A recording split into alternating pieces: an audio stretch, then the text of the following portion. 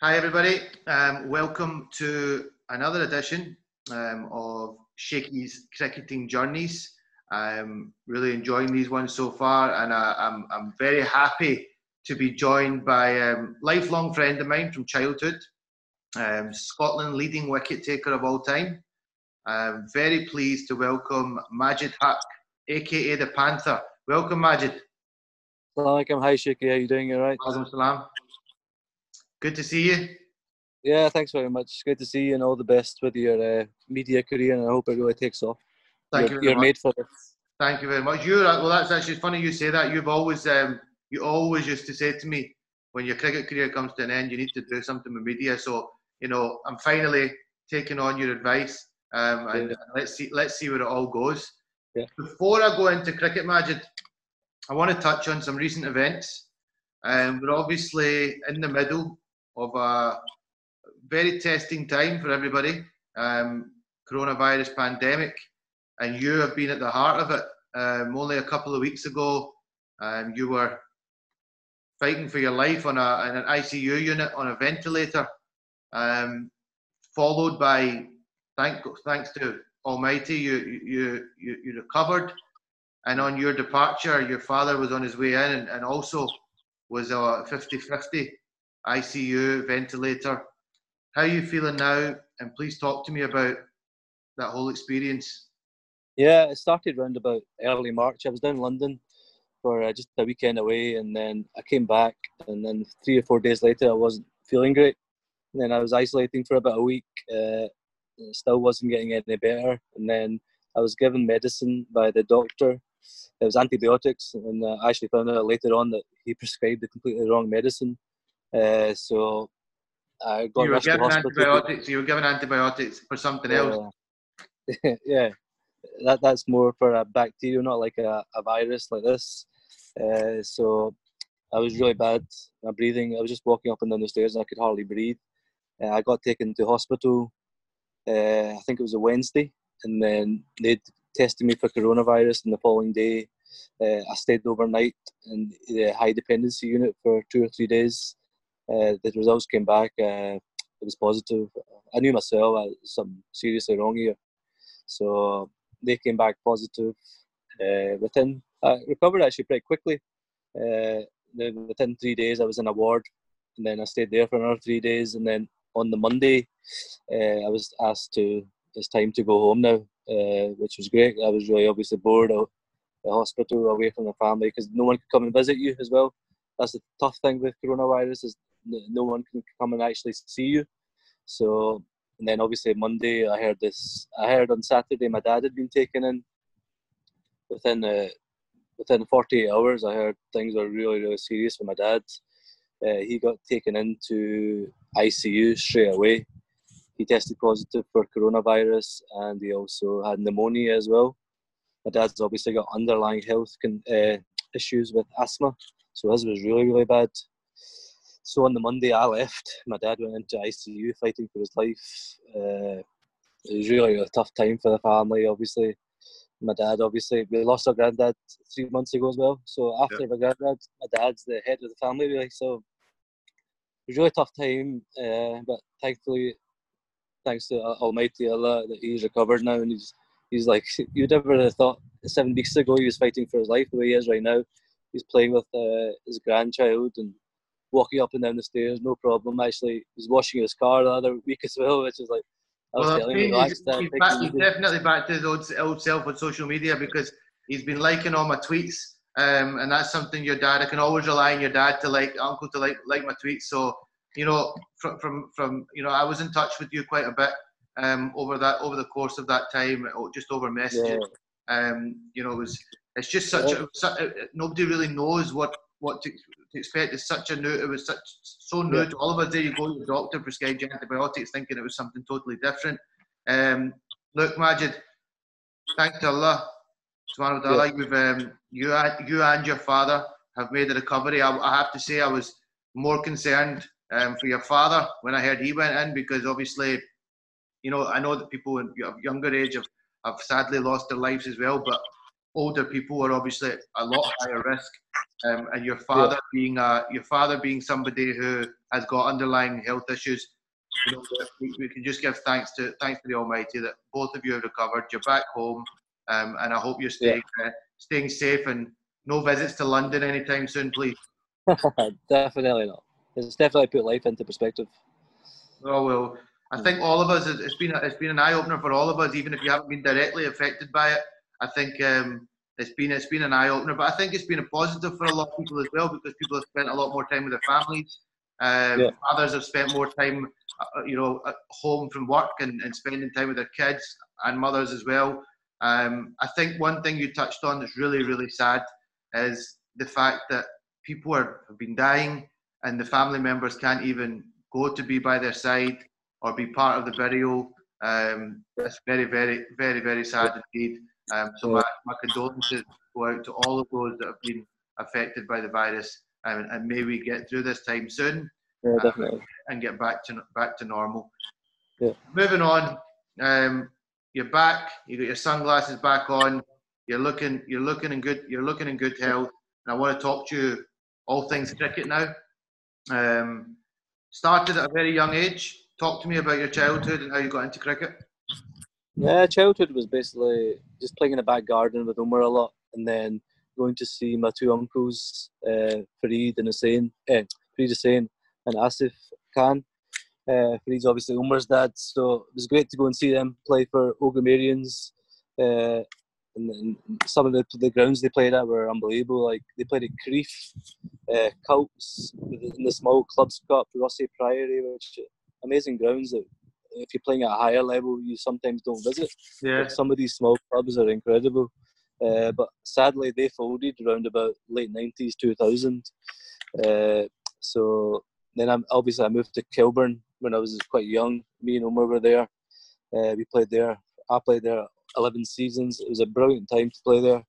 I just remember, obviously you played at Kilburn as well. You know how nice a ground is. Oh, beautiful oval. Beautiful pavilion. Amazing pavilion, yeah, changing rooms, everything's perfect there. Maybe the wicket probably isn't as good as it should be. Yeah, but I remember the wicket back in that time. I think it was a bit better than what it is now. So I mean, I remember. So back talking about Kilburn, I mean, you had a very, very good side. Your age group in particular. I mean, I remember the likes of you had Gregor Maiden, Andy Robin, Carmichael. David Miller, yourself, obviously, little toddler Umar, Mark Ferguson, fantastic keeper who I think you went on. It's a great story. Other side of the world. You played against each other in New Zealand. Later down the line in World Cup qualifiers, and he was playing for Hong Kong. Yeah, it was an unbelievable time at Kilburn. We're all quite similar ages. We practiced a lot during the summer, and I always seem to remember the weather being so much better then as well. But yeah, good times. We had a lot of success as well. We won the Scottish Cup at under 15s level. We had a quality team, as you said, like Mark Ferguson, Alan Carmichael, Andy, and myself. Omar was there, Johnny Christie, and Chris Nelson, who went on to play for Scotland at hockey, were very good cricketers at that age as well. So I had a great time at Kilburn. We also had amazing professionals then as well. We had guys like Manzoor Alahi, which is a serious all-rounder from Pakistan, Sabah Kareem, who kept wicket for India.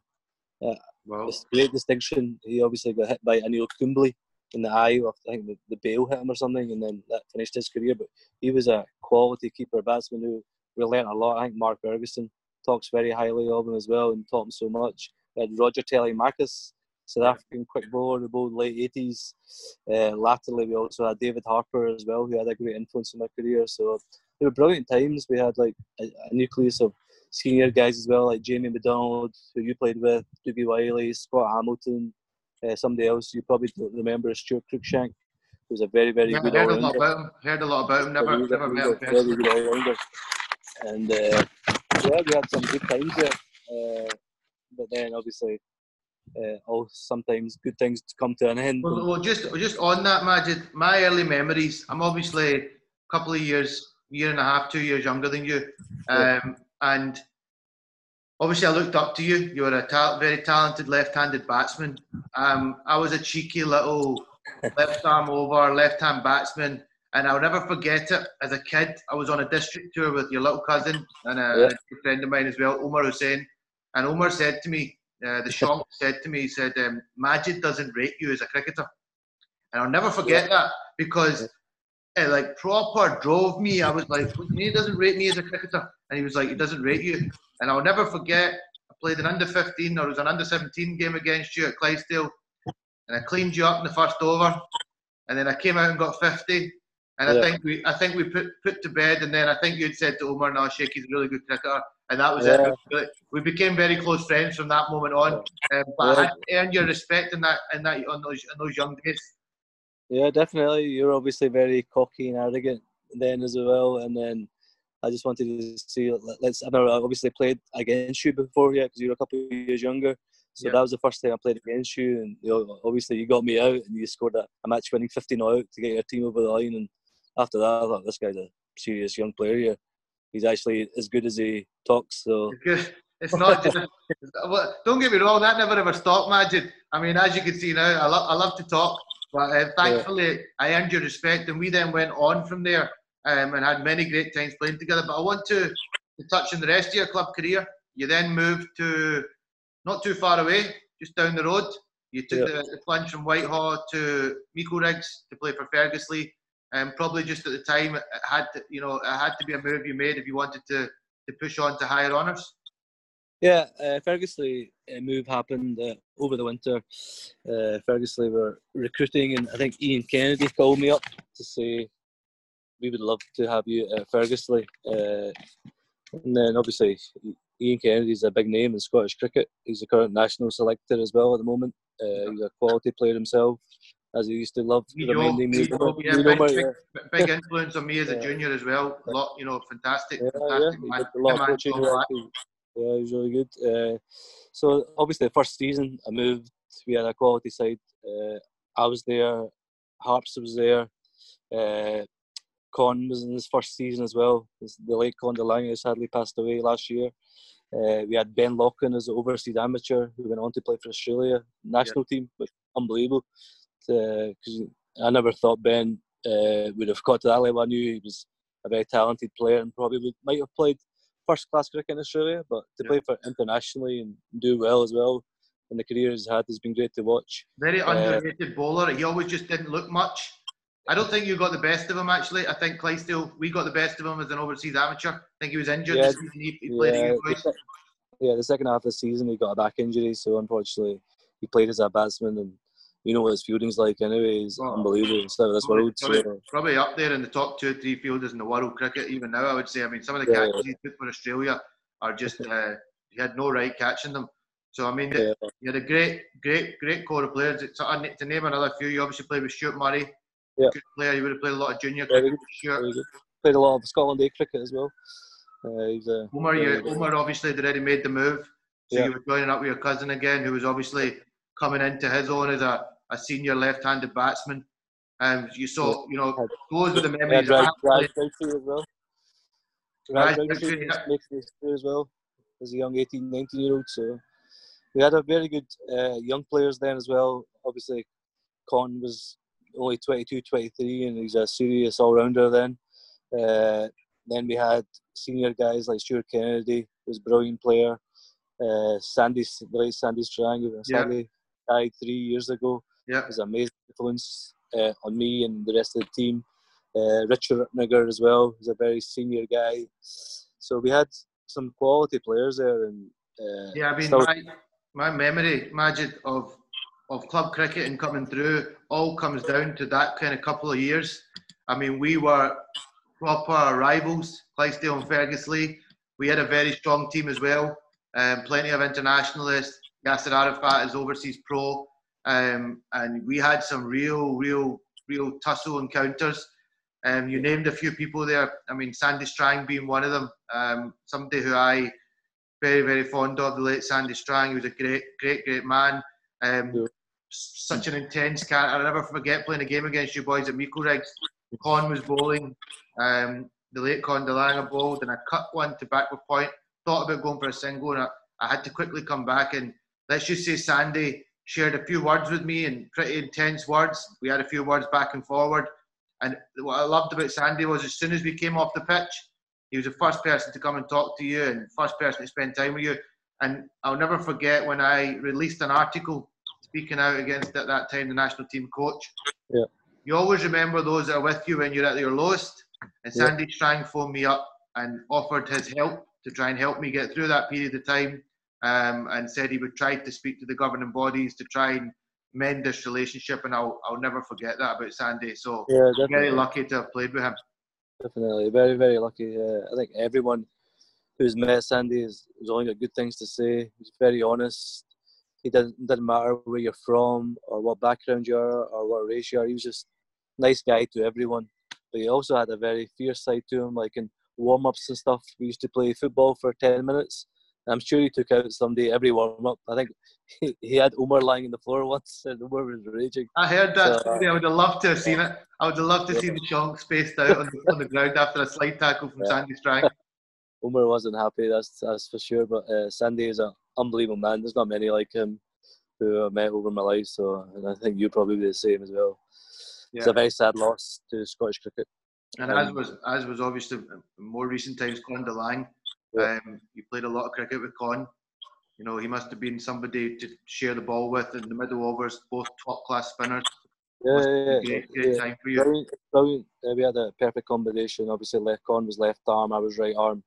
We used to bat in the middle together as well, even though he used to run me ragged because he was so rapid between the wickets. It was like, Con was like always looking for the two there, and I was like, Con, it's all right, he's one.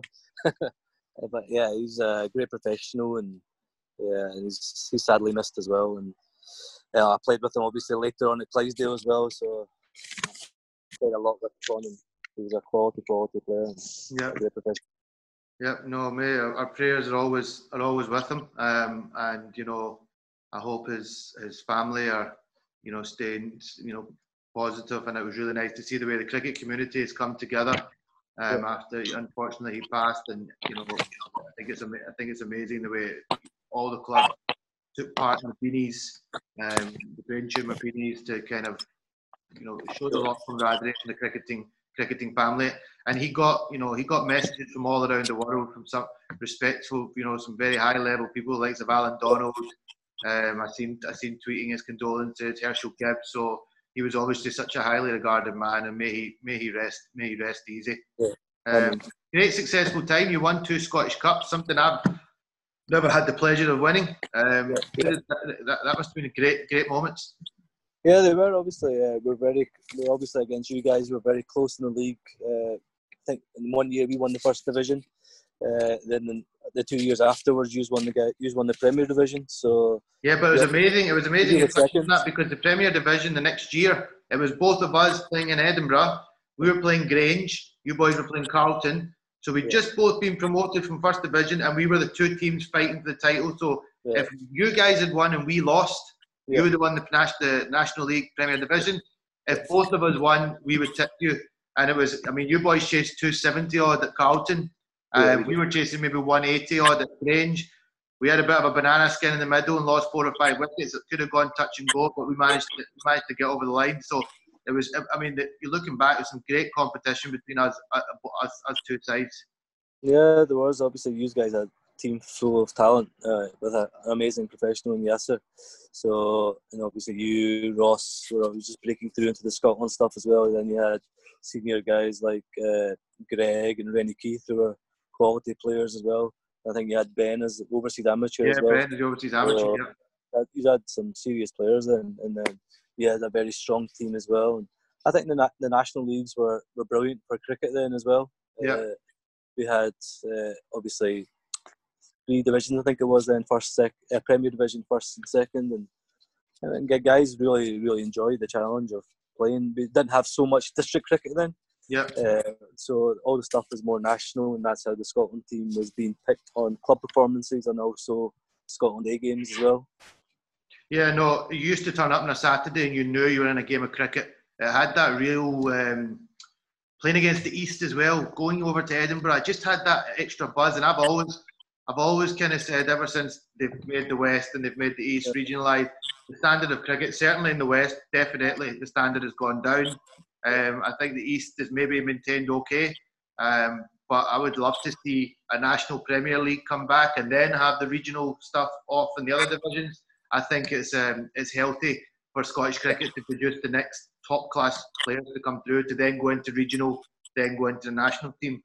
I agree with you in that, because obviously when it first happened I wasn't too sure about it. I think regional would cut down on the travel, because they always use the example why would Dumfries go all the way to Stonywood Dice. It just doesn't make sense to play club cricket on a Saturday. But I think if you want to try and raise the standard of club cricket, I think this year might be a nice gap to just reevaluate, and maybe next year they might bring it in again. So I think it's a good chance to bring it in again. Yeah, no, I would love to see it. Obviously, I've gone back to. I was due to play for Clydesdale again this year, and twilight of my career, and unfortunately, it's not happening. So, need to wait for next season now. But I would love it if it was in a national Premier League and got to come to Edinburgh and play against some of the teams there. You would love batting in the East as well. I think the East wickets are definitely, boys have got it lucky down there. No wonder they're scoring all these runs. Send a couple of them up to the West and we'll see how they get on. Moving on, Majid, you left Ferguslie. What year would that have been? I left in 2008, so I joined Clydesdale in 2009. Obviously, I was at a stage where I was 24, 25. I wasn't really sure whether this cricket when I think it was just getting into full-time contracts then, so I wasn't on the first batch of the contracts in 2008, 2009. So obviously I was looking at employment, and I did my accountancy degree obviously, so I was looking to get into that. Thankfully, Bill McCracken helped me out with a job for 6 months in Kilsyth, which was a great chance for me to get my foot in the accounting world. Yeah. Unfortunately, nothing really happened after that, because obviously I became really busy with cricket. Yeah. T20 World Cup was like 6 months after when I started working as an accountant. Obviously, as an accountant, I think I was in South Africa as well for that Ilfati 2009 World Cup qualifier tour. Yeah. And obviously the T20 World Cup, and as an employer, you need your employees to be there. So I was away 2 months out of that 6 months. So it's not really going to work. It doesn't really work. Unfortunately, business is business. Yeah. And business comes first, but it's not something that they can just sit and wait around. So you made the move to Clydesdale. Again, very successful 7-8 seasons, roughly. 8 seasons. I was there in 2016, so which included a Scottish Cup title, and 2 league wins as well. Yeah. Obviously, I had a great time at Clydesdale as well, especially to begin with. At the start, I wasn't really there because I was quite involved with Cricket Scotland stuff. So between 2009 and 2015, before basically my cricket international career was over, I was probably there like 50-50. And then afterwards, the last 2 seasons, I was there basically full time. Were you captain? I was also captain, for the last 3-4 years, I think, as well. Yeah. Which was a big responsibility at Clydesdale. There's a lot of stuff happening in the background. Some good stuff, some not so good stuff, and just some players who played in the past era, unfortunately, still hanging on, just not letting things be. Obviously, I'm a strong personality myself. There's other strong personalities at the club. So there was a bit of a clash there towards the end, unfortunately. Things didn't really end well. It was a shame because we just won the league and Scottish Cup. Well, that's what you finished at a high. Yeah, it was a great way to finish because I was under a lot of stress there, cricket-wise, family, personal relationship. So to keep my mind on the cricket, captain, as well as dealing with so many bullshit, basically. Yep. I was really happy the way how it ended, winning the league, winning the Scottish Cup against a very good Arbroath team who had some quality players, and the 2 Burnetts, obviously, Ross McLean, Brendan Ford, Elton Valemsi, Craig Ramsey. They had a very, very good side then. Yeah, and I was actually there. I was there that day. I was there witnessing. It was a quality game of cricket, and I remember actually coming into the changing room just after you'd left the field, scoring the winning runs. Or I don't know if you scored the winning runs. I think Colin hit, but you were at the crease. And I came in and you looked like a very relieved guy sitting in there. We shared a handshake and a hug. I congratulated you, but you seemed very emotional at that point. So there was obviously a lot going on. Yeah, I was mentally exhausted, shaky. It was a tough 2 years there from the World Cup thing, which we'll talk about later on. Yeah. And then obviously with things how were happening at Clydesdale and the outside the influence from off the park, especially, it just wasn't very nice for me. And unfortunately, I've got some probably tough memories there. Obviously, you forgive, but you never forget these sort of things that were very hurtful, and especially like at a time when I needed support. I didn't really get the support at the club. So 2016, obviously, was my last year there. Had a great time, very successful time, captain as a player, individually and as a team. So it was a good time to move, and thankfully a couple of teams showed interest, but the team. Well, I tried to pull your arm. I just made a move to Weirs from Kelburn. Unfortunately, it didn't end up being the best of moves for me. So probably you made a wise choice not to join me. But you know me, I tried to do some recruitment there. You were obviously a free agent at that point. Yeah. You had some discussions, but I think you made the right decision to leave the West. Yeah. Take yourself away from it. Yeah, definitely. There's a lot of things going on, even with not just Clydesdale, with the WDCU. I think we had an issue with the Scottish Cup final in 2014, where me and Richie were cruising to victory against Grange, and then I got a terrible LBW decision by an umpire, and then obviously I got a lengthy ban from a reaction, which was a shame because it's an emotional game, cricket, and you're in a fight. You're basically, Richie were seeing it through, and then that changed the game. We ended up 20 runs short. I was there that day as well. I was there that day as well, and I agree with you. It was a shocking decision. Yeah. So obviously, then in 2016 as well, I think we called a game off early against Prestwick, which then again I fell foul to the organisation. We didn't do it all by the right way. But all the games were cancelled that league. That league. You kind of got singled out there. I remember that you'd been, the buck seemed to fall down with you. The controversy was that you'd obviously, in purpose got that game called off early. We had the Scottish Cup final the next day, but there was no chance of the game being played that day. It was just WDCU liking to make things awkward, and also maybe somebody snitched from the club as well. So I'm not really sure about that. Okay. How that handled. So you made the move, Majid. You made the move over to Corstorphine, and from the outside looking in, you look like you've really settled there. You look you've probably been, this is something, we've got so many things to talk about from before this, but this is obviously a more recent time. Yeah. And to drive the miles that you're driving and continually stay at the club and go for more seasons, something's obviously clicked quite nicely there. And I think you taking yourself away from the West and being out of the kind of public eye here has worked well for you. So talk to me about that experience. Yeah, it was really, really good. Obviously, I had a bit of interest once I announced I was leaving Clydesdale. But for me, the way Jim McFadgen and Arnie Satie, a couple others as well, who really sold the club. It was just a family club.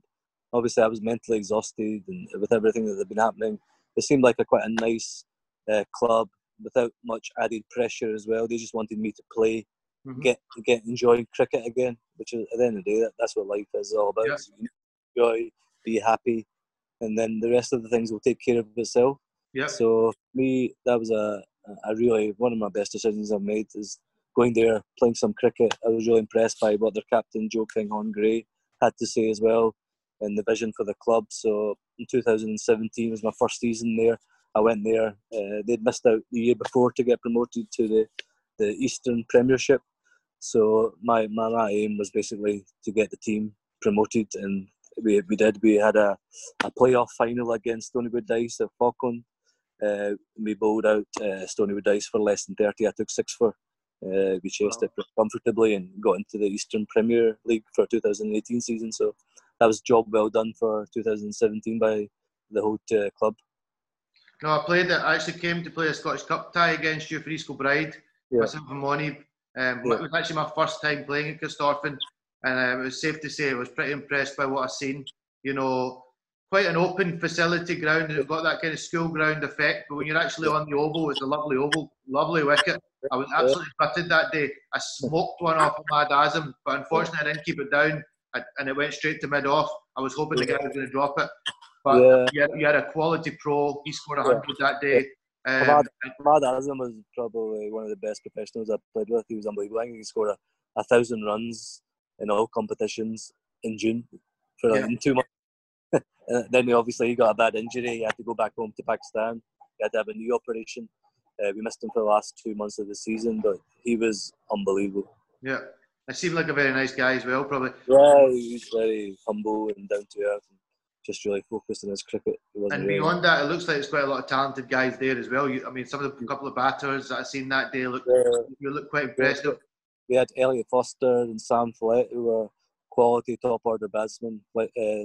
Foster and Fletty have both been playing for the Eastern District team as well, which was great. And we obviously had Joe Kinghorn-Gray, who unfortunately left last year because he got a job opportunity at Heriots to be their player coach. He was a quality player for us. We had some other really good spinners, and Callum Duty, a quality leggy, Callum Clarkson, good left arm spinner as well. We had a really, really good team there, and obviously I've really enjoyed my 3 seasons there. Obviously this year, who knows what's going to happen. Well, obviously the season's been cancelled. We might play a bit of T20 maybe at the back end of it.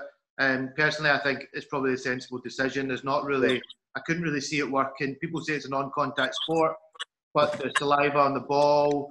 So you share changing rooms. What are you going to do? You're going to have a social distance changing room with wicket keepers, with terrorisers, all with their smelly gloves. I just don't see how it can logistically work.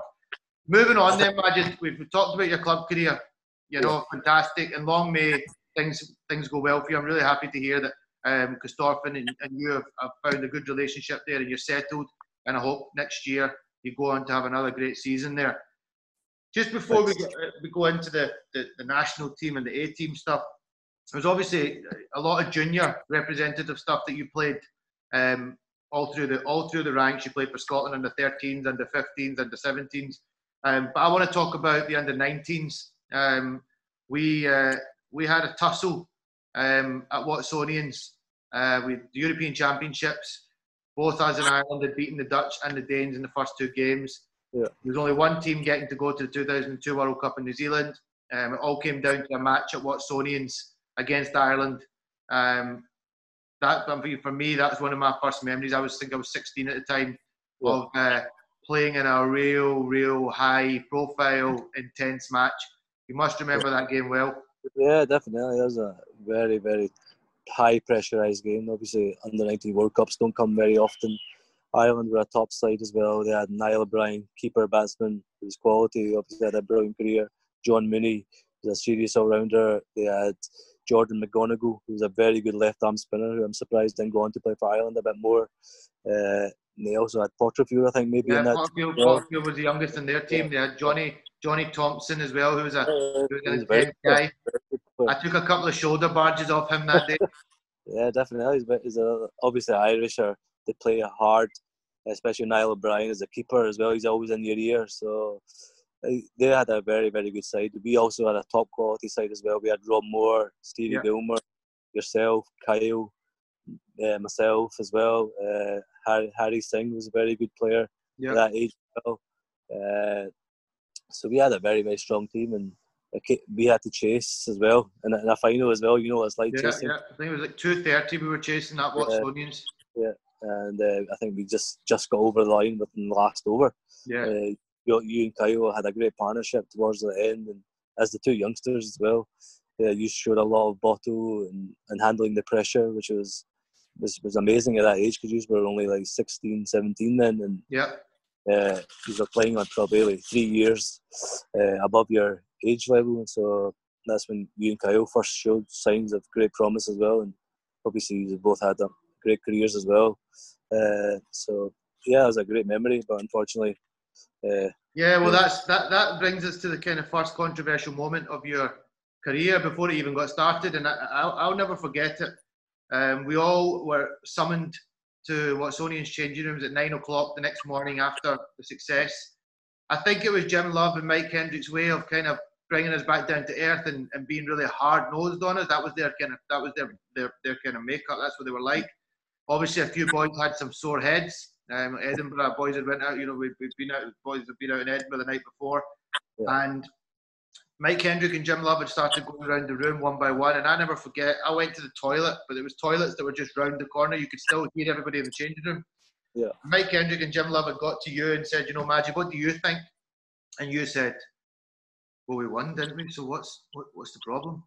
And your point is valid. The day after a very high pressure game where the game could have gone either way, let's not beat around the bush. Irish were probably just as strong as we were to get over the line. You made a fair point, but I think you also, because of the type of characters you were dealing with, kind of put your nail in the coffin at that point. And they went on to pretty much ignore you from that moment on, and you were left out of going to what would have been your first and only 2002 Under-19 World Cup in New Zealand. Yeah. I'll go on definitely on record for saying that we were a weaker side for not having you, because Moni Bikpal had then come into the team as a young talented leg spinner. You were obviously the leading off spinner to go on to be leading off spinner in Scotland. So to not have you there, and you were a top to middle order batsman, it was huge not having you out there. But talk to me about it personally for you. It must have been a very low point in your early days. Yeah, definitely. Obviously, you've come off such a buzz from the day before.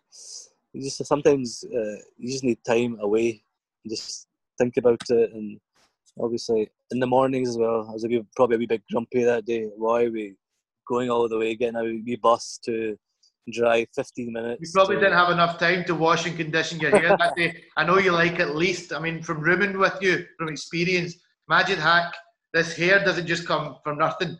Your normal routine when you go into, it's really frustrating when I'm waiting to get into the bathroom, but you would normally come out and say, it was a wash and conditioner day today, Shaky. I need to leave the shampoo in my hair for a certain amount of time, and then it needs to be conditioned for a certain amount of time, and I'd just be like, what? And you're like, look at my hair, it's got to be like that. So you're a man that likes to take your time. You don't like to go into fifth gear too early in the morning. So I think, you're a bit grumpy that morning. Yeah, I just think, obviously, I've just said what I felt. Sometimes I'm that person. Sometimes maybe the whole squad were thinking, why are we here? The next day, I think most of us were thinking that, to be fair.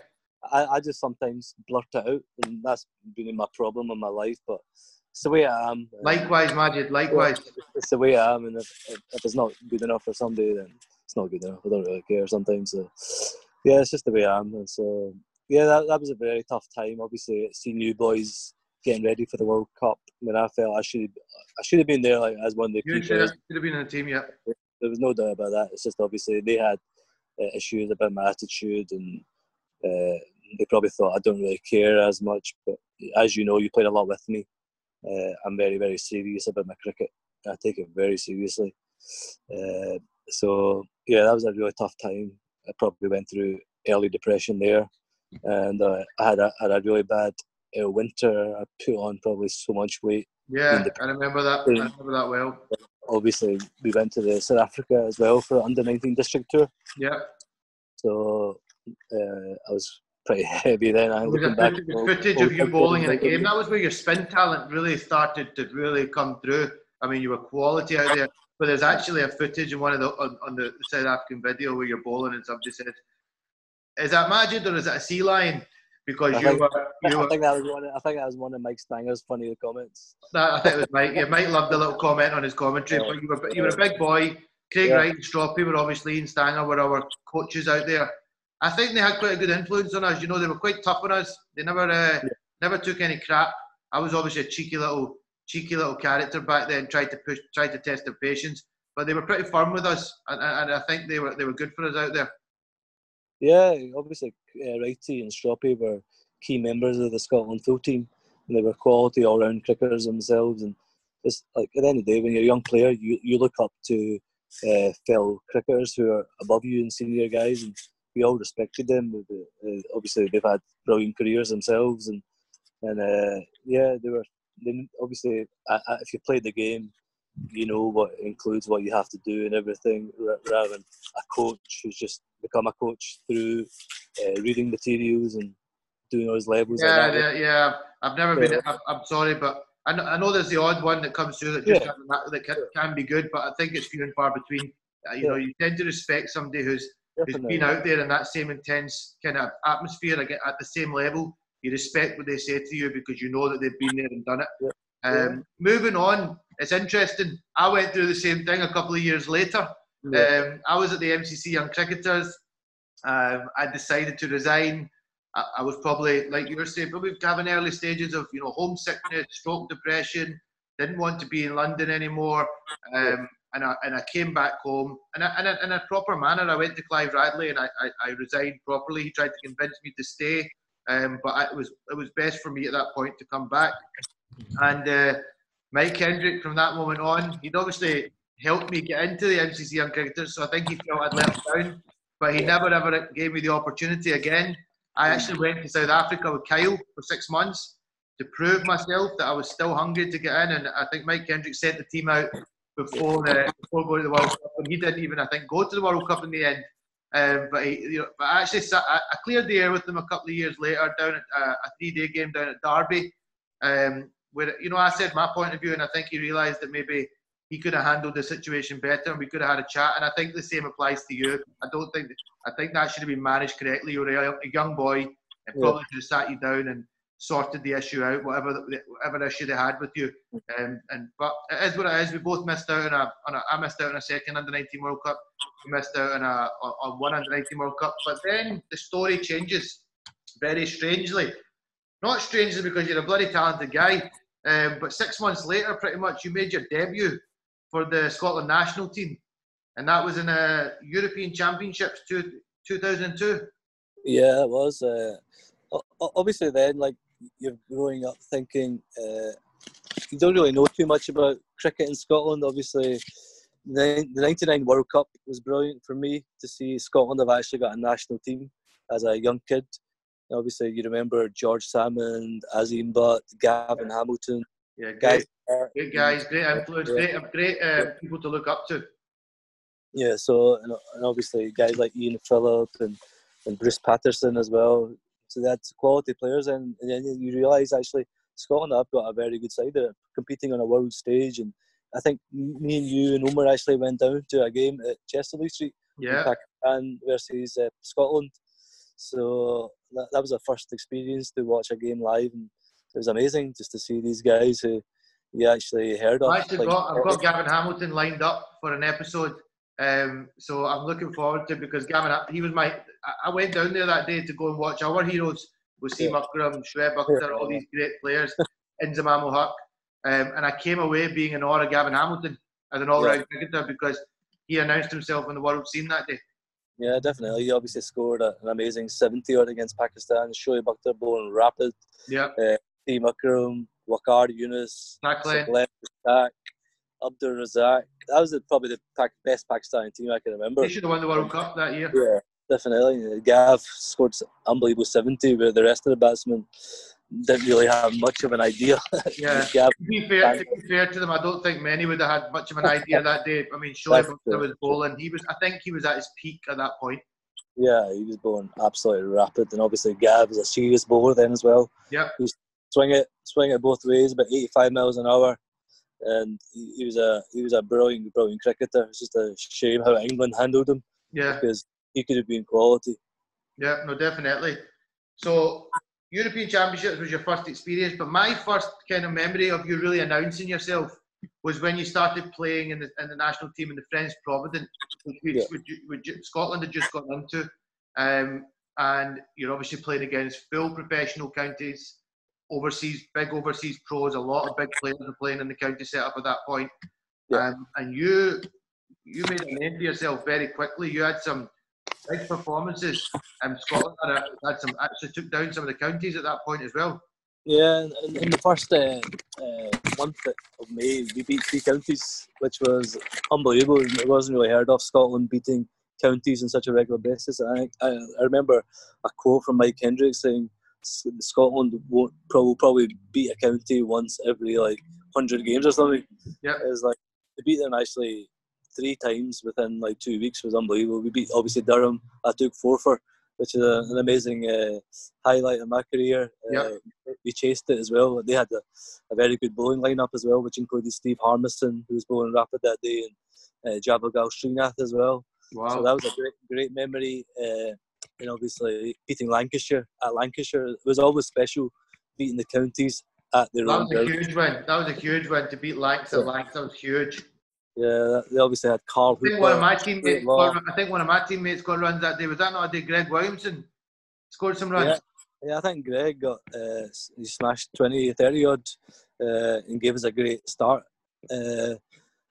But they obviously had some serious players like Stuart Law, Carl Hooper, Glenn Chappell. I think James Anderson. We had no right to beating them, but to beat them is a serious achievement. Yeah, it was always special beating the county at their home grounds, and I remember getting a standing ovation as we walked up to the pavilion. That's when Lancashire had the changing rooms. It was like side on. Yeah. So you see how quick the bowlers are bowling now. It's like front on. Yeah. And then you could see like these guys are putting it through here. So we should have watched. It's always worth to watch it from side on when somebody's bowling rapid. So obviously we beaten Somerset in Edinburgh, which was a great occasion. Obviously, I think it was a rain curtain game. Ryan Watson scored 100 off about 40 balls that day and kept smashing. Unbelievable. Kept smashing that Dutch. I think he was an off spinner into the tennis courts at Grange. So that was a great time. Obviously, later on in the summer, Rahul Dravid joined us as well. Yeah. Which was, you don't really think of these sort of things. You look back now and you think, bloody hell, I was so lucky to play in a team with one of the greatest batsmen of all time, and someone who's gone on to obviously have a great coaching career as well. He's one of the probably highly regarded, along with Sachin Tendulkar in India. And he performed fantastically well for us in a very short period of time. Him and John Kent. Yeah, both. I think when Dravid came, John Kent upped his game as well and started playing superbly. I remember the game we beat Sussex down there. Dravid, I think got 70 odd. I think Kent maybe got close to 100 or 100, and we chased like 270, 280. Yeah. And they played superbly that day, and that was also a special moment beating Sussex down there. We had Mushtaq Ahmed playing, and James Kirtley, and Chris Adams, Murray Goodwin. We had a serious team there as well. So the games against the counties for me were, looking back now, is what made you as a cricketer, young cricketer then. Yeah, they were tough matches. They never really respected us as Scottish players. We had to really earn their respect, and they used to really be very arrogant, some of them, especially the more southern counties you go, the Surreys and Hampshires. That kind of leads me into having a quick chat before we go into the World Cups. It was a big part of our upbringing. I think a lot of cricketers in Scotland aren't aware of that time. And they don't actually. There's a lot of people that maybe. I remember Ryan Watson coming down and playing in an A-team game, and he was actually shocked at what we were up against. And that wasn't even a championship game. That was just a friendly that year against Yorkshire. But we played 2 seasons as an A-team in the second 11 championship, which was T-Day cricket. For me personally, as a cricketer, I think I was leading the team at that point, and we had a great bunch of guys. But that really matured us as cricketers. I remember we played our first game against Derby and we got battered. We took a fair battering. But then from that moment on, Majid, talk to me about we went on from there and we did some great things.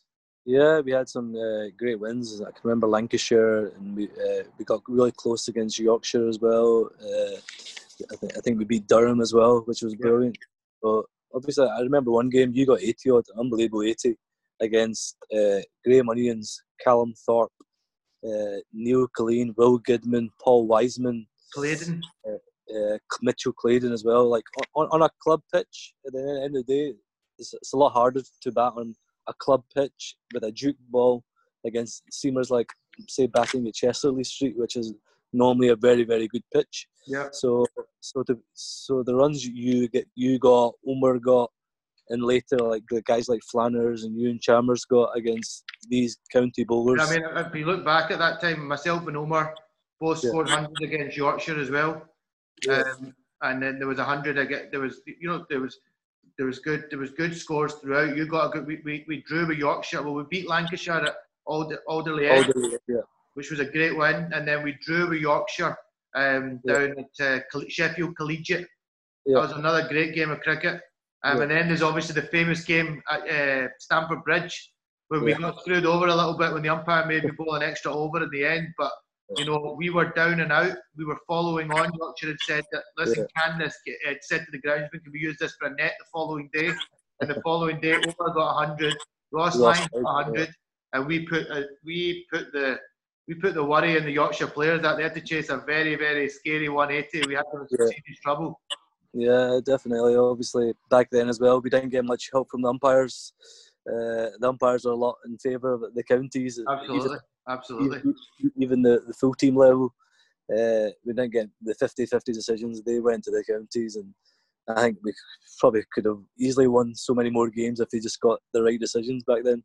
No, absolutely. But it definitely matured us, Majid. That was a core of players. You were obviously quite a senior player. You'd already been in the national team, so you had the experience. But you must have seen there's a group of players there that you played with that probably didn't really go on to do as much as what I think they should have done. Yeah, definitely. I think the team back then obviously had a quality group of players. Obviously, Kyle was just a little bit older. He was playing down Durham. There was you, there was Omar, there was Ross Lyons, there was Monib. There was other very, very talented players who unfortunately selectors and coaching staff didn't stick by when Ireland, that age group of like Kevin O'Brien, Gary Wilson, Boyd Rankin, William Potterfield, they stuck by them even for a couple of years where they didn't perform because they know in the long run they'll get the rewards, which they have done because they've had brilliant careers now. I think latterly as well, guys like Flanners, Ewan Chalmers, Ollie Hares, the two Burnetts, I think as well, were quality. Freddie Coleman as well. I think if he stuck by them a bit more, I think we did stuck by a few guys like obviously Richie, Callum and Preston. They struggled a little bit at the start of their careers, but towards the end, the way they are now, they've been one of Scotland's best players. But at the start, they needed 2 or 3 seasons to get their feet at international level, and that's what guys like you, Omar, Monib, Ross didn't really get on a consistent basis. But if you stick by players, they'll eventually come good. But obviously, you have to have that eye for detail and choose the ones you think will make it. But we didn't really do that, and for me, I'm obviously looking to become a coach. I think it's very important to select players who you think will eventually get there, and I think with Scotland now, it's a lot better now. They're sticking by their players a lot more rather than dropping and changing every 2-3 games. So for me, back then obviously it was slightly different under Pete and Judy. So obviously we had a group of senior players as well who probably hung on too long as well. Mm-hmm. So it's all about moving players on at the right time, and unfortunately that wasn't the case then. But I think the Scotland team is in a lot better space now. Yeah, no, absolutely. I think you do see now they've got that consistent core of players, and it shows on the park with their performances. Okay, so going into the big stuff now, you obviously are Scotland's leading wicket taker of all time. That's no small feat that you've got there. You know, that's something to be very proud of. Probably could have went on to get a lot more wickets as well, but you know we'll get to that. So Majid, you played in your first World Cup, 2007, in the Caribbean. Now, I was in Australia at the time, and I remember tuning in to watch all the games live. And what stands out most about that World Cup is you opened the batting for Scotland. Yeah, I just started off probably a couple of months before that. I think it was actually 2006, probably in December. I was just batting in Bangladesh in the nets, and I was hitting the ball really well. And I must have impressed Righty, who was the captain then. this guy can actually bat. Because I was batting probably 9, 10, 11. Yeah, but to be honest, I don't really know why that kind of came into play, because you were a fine batsman all the way through, Junior. I mean, you were one of the standout batters. So it is a bit strange that it's always been discussed of can you or can you not bat. In my opinion, you've always been able to bat. Okay. Yeah, obviously, sometimes you get pigeonholed as a bowler. Okay, the bowler, he bats down the bottom. But I feel like I could have been a really, really good, genuine all-rounder. I've obviously had some highlights with my batting and stuff. I scored 50 against Ireland and 50 against Kenya. I got 50 against a strong New Zealand A team as well in 2014, who had guys like Colin de Grandhomme, Matt Henry, Hamish Bennett, Ish Sodhi all playing for them. I seem to remember you once got a 50 against a Durham attack at the Grange as well that included a guy called Shoaib Akhtar. Yeah, that's right. I remember going in at 30 for 6 or something and thinking, bloody hell, what's happened here? I think we were 6 for 5 at one stage.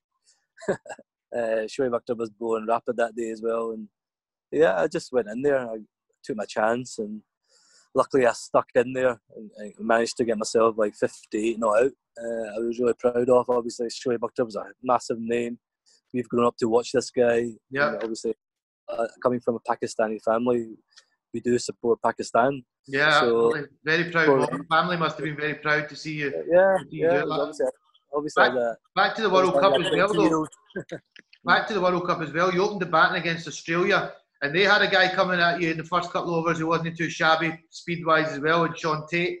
And I'll never forget, you stroked him over point, one of the first balls, then you stroked another cover drive. You also hit McGrath for a nice shot. And then for some reason, I don't know why to this day, I think you thought you were quicker than what you were. You really weren't. You decided to take on a 3 because you thought it was Glenn McGrath and he's older. But I'm sure Glenn McGrath can still shift a little bit, Majid. Yeah. And you ran yourself out half a pitch. Yeah, I know, Shaky. Looking back, that was 13 years ago. I'm still gutted about that because I did the hard work getting in against these guys. The hardest thing is getting in the first 10, 15 balls against these guys. But once you get in, you have to make it count. I got 17 or 18 or something. I was feeling very comfortable. It was getting easier. The shine was off the ball. Playing at the highest level, you have to do the hard work at the start. But once you get to that initial stage, things get sweet because the pitch is so good. The outfields are rapid. The West Indies grounds are quite small as well. So yeah, I'm really still kicking myself. Why did I take that third? And because then you think you might get another opportunity when you're younger, but as you get older, you have to grasp those opportunities. Yeah, you're not going to get that. Those moments don't come. I mean, you went on to play another World Cup, but that kind of moment, opening the batting, you probably could have gone on to get 50 plus in that game the way you were looking. But you know what? The coaches teach you as well to run hard, and I think your intentions were good. You wanted to try and put the pressure, but it was a bit of an Inzamam hack moment. You know, you decided that you were going for it, and unfortunately, you got out. You then went on to play against South Africa, and similarly, you got in again and looked very comfortable against Sean Pollock. Yeah, I hit Pollock for a couple of nice 4s, and as I said, I did all the hard work, but I just got out at the wrong time, and then obviously that puts pressure on the guys coming down the order. You're playing against top international teams, and they're relentless. Yeah. A new guy comes in at the start, you have to work bloody hard to get past those 10, 15 balls. And it's just they had a quality team as well, South Africa as well. So yeah, I probably focused. I thought I was doing okay with the ball, and then obviously batting is that bonus. But I should have taken a wee bit more. I'm going to do this. I'm batting at the top order. I need to score runs just to take wickets as well. So maybe I was a bit more relaxed in my batting, thinking, I might get saved by my bowling here. But yeah, obviously you look back and thinking, bloody hell, they were very, very lucky days. You obviously were there predominantly as well as a leading spinner for Scotland. Yeah. You came back from that World Cup with some fantastic scalps. Tell me about some of the names that you got out in that World Cup. Against Australia, I got Matthew Hayden, LBW, which was a big moment, obviously. He'd been quality against India as well and just smashed their spinners all over the place watching the Test series. And then obviously I got Michael Clarke out as well, bowled him with a quicker one.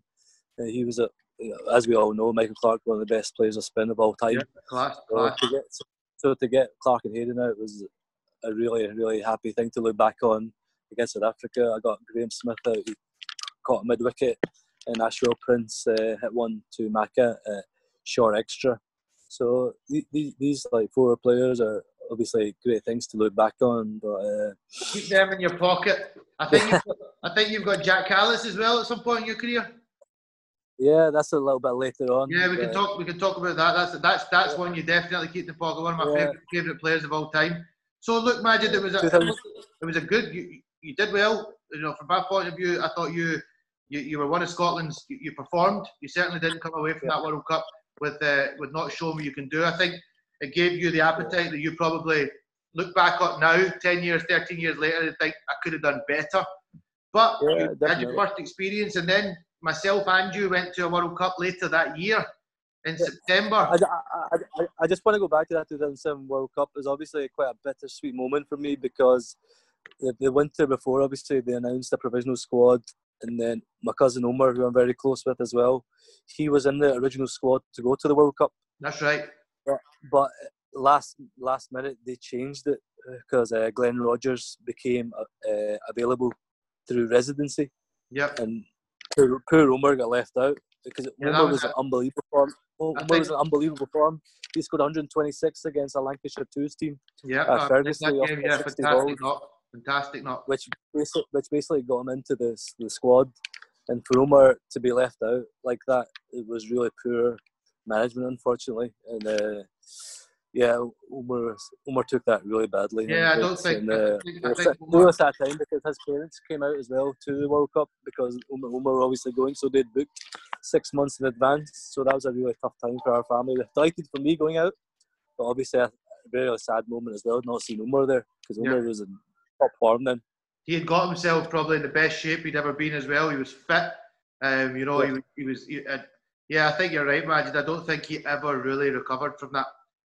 Poor Omar, that was a tough pill to swallow, and I think it took its toll on him over the coming years. He still went on to play some great innings, but he wasn't. I think he fell. I think the love and the passion was kind of a lot of it. It affects a young batsman. He was only 22 then, and obviously that can affect a young player for a long time.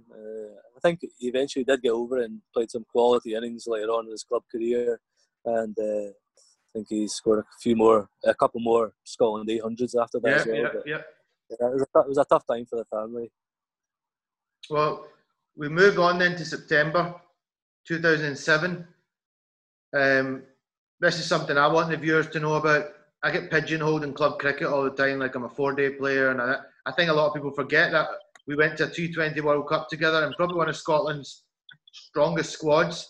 You had the likes of Dougie Brown on that trip, Gav Hamilton, John Blaine, Craig Wright, Floppy, Colin Smith, Ryan Watson. I think that's it. My memory certainly of that World Cup was I don't think Ryan Watson wanted me to be there. I don't think he rated me as a T20 cricketer. But we were told in the first 2 games against Bangladesh and Zimbabwe that whoever performed was going to play. Yeah. It didn't quite work. Definitely. Yeah, at the end of the day, it's about selection and picking players who are in the form at that stage. I think Ryan had just taken over captaincy from Righty then. Yeah. So obviously Righty and Ryan ran the show there for quite a few years as captain, vice captain. I think we had a couple of decent performances. We just didn't get over the line in a couple of warm-up games, and then obviously we were in the probably the group of death with Pakistan and India. Yeah, and Durban as well. So we performed well against Pakistan. I mean, we were in that game. Chasing they probably got 20-30 more than what we wanted. We bowled really, really well, but then at the end of the innings, as can happen in T20, Afridi whacked a couple, Yunus Khan got a few away, and they ended up getting 170, which then was it was a tougher ask to chase. We got about 140. Fraser Watts set us off fantastically well. Yeah, obviously we started really well with the ball. Blaney, Nell, Righty were quality. Unfortunately, got hit for a couple of sixes by Afridi. Yeah, which got him going. Yeah, it's a funny story actually. Afridi came in, I said to Blaney, "What's your thoughts?" He said, "Man, just throw one up there you'll get him caught deep mid wicket. I said, all right, Blaney, okay. The first ball, I did it. He hit me for 6 hit. Thanks, Blaney. Thanks very much, mate. Majid, you were talking about Omar there, but I remember I was told the night before the game that I was left out, so I went to sleep that night knowing I'm not playing. The morning of the game, I was sitting in the lobby. Ross Lyons came walking by, looking all ready, organised to go, got in the bus, first guy in the bus, and then Scotland had seen that it was a decision that in the end it probably worked out. Wrighty had been left out, and they'd seen the morning game, and the ball had jagged about a little bit, and they decided, and Andy Tennant came rushing past me to go on the bus, and Ross Lyons was informed that he'd been left out of the team, and that Wrighty was coming in. Wrighty ended up bowling really well in the game, so you can't really fault the decision, but poor Ross Lyons. Yeah, obviously these sort of things are quite poor from management, and also I'm sure Wrighty was putting a lot of pressure in the background as well. I mean, Ryan were quite close over the years, and Wrighty's obviously quite a big personality in Scottish cricket. He's someone, if you cross Wrighty, then you might be on the out of the way, as maybe a couple of coaches found out.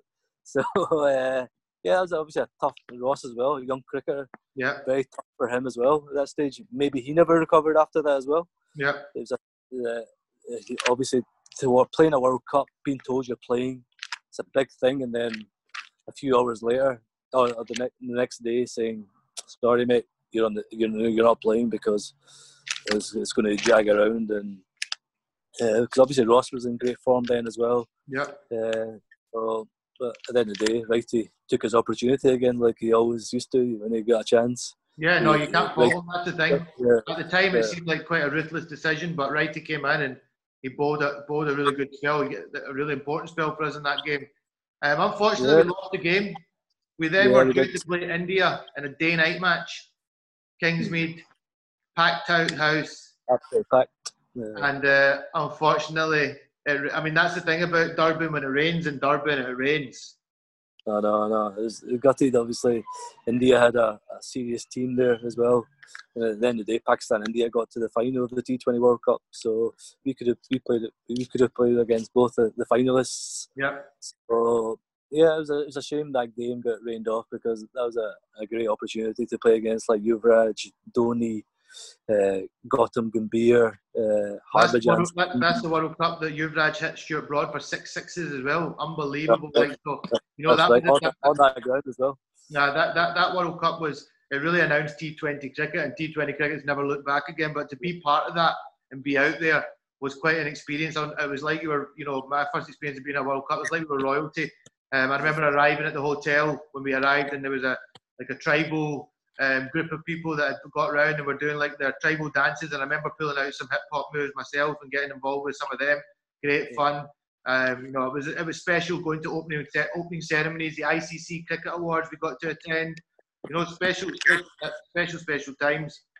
So we came back from there, and then you went to another T20 World Cup, 2009 in England. Yeah. Obviously the 2009 World Cup was really, really special. Obviously, England basically the home of cricket, to be honest. The grounds in England, the pitches, the facilities, the way they look after the practice facilities are unbelievable. I remember having a couple of games as well in the warm-ups against England as well, which was live on Sky Sports. It was a great chance as well. It was a pretty full Trent Bridge stadium that day in a warm-up game. Yeah, I remember it. We played at Holland as well, at the Oval, and then obviously coming into the tournament, we were in another tough group. There's no easy games at international level, especially when you're playing against the top 10 teams in the world. So we played against New Zealand in the first game. Unfortunately, I didn't play. It was a rain-affected game. I think it was only a 7 or 8 over game. Yeah. Our batsmen absolutely smashed the New Zealanders. I think in 7 or 8 overs we scored almost 90, which was a brilliant effort by the top 3 or 4 batsmen. And then New Zealand made a bit of a mockery of the chase. They chased it with six balls. I thought we were in there. I thought we were going to get a victory there that day, and they got it with an over to spare, which was really, really disappointing. And then I think we played South Africa. That was another you got the great man out that day, Jack Callis. Yeah, South Africa actually scored about 220 against us. They absolutely smashed it. Luckily, I bowled pretty well that day. I got 2 for 25 or 4 overs, and got Graham Smith out again and Jack Callis, which is probably my highlight. Wicket, obviously bowling. I hope you've got a little chart on your wall with your top 10 dismissals, because you've got quite an impressive resume there with some of the guys that you've got out. Again, though, Majid, another great experience, T20 World Cup, and then there was quite a big gap for Scottish cricket. Yeah, there was. Obviously, between 2009 and 2014, there was a bit of a lull there for 5 years. We had some very, very good players then, but I just don't think they were handled that well by the coaching staff. And obviously, like players like Preston, Richie, Callum were just making their way to get into like playing at international level, which does take time. But maybe we could have done it a little bit quicker. I still remember some of the players we had then. Obviously, you and Omar were quality players back then. You just didn't really get the opportunity on a consistent basis. Munib, Ross, later on as well. Like they had guys like Ollie Hayes, we had Flanners, Freddie Coleman, the two Burnetts, Matthew Parker as well. I mean, it always comes back to this now, because I did the article. There's nothing ever personal against Pete Steindl. Pete Steindl had a great impact on me in my career, especially from youth. And actually, you know, looking back, Pete Steindl was the one that fought my case to go to T20 World Cup. Was a big factor in me getting a contract. So I give a lot of thanks to Pete.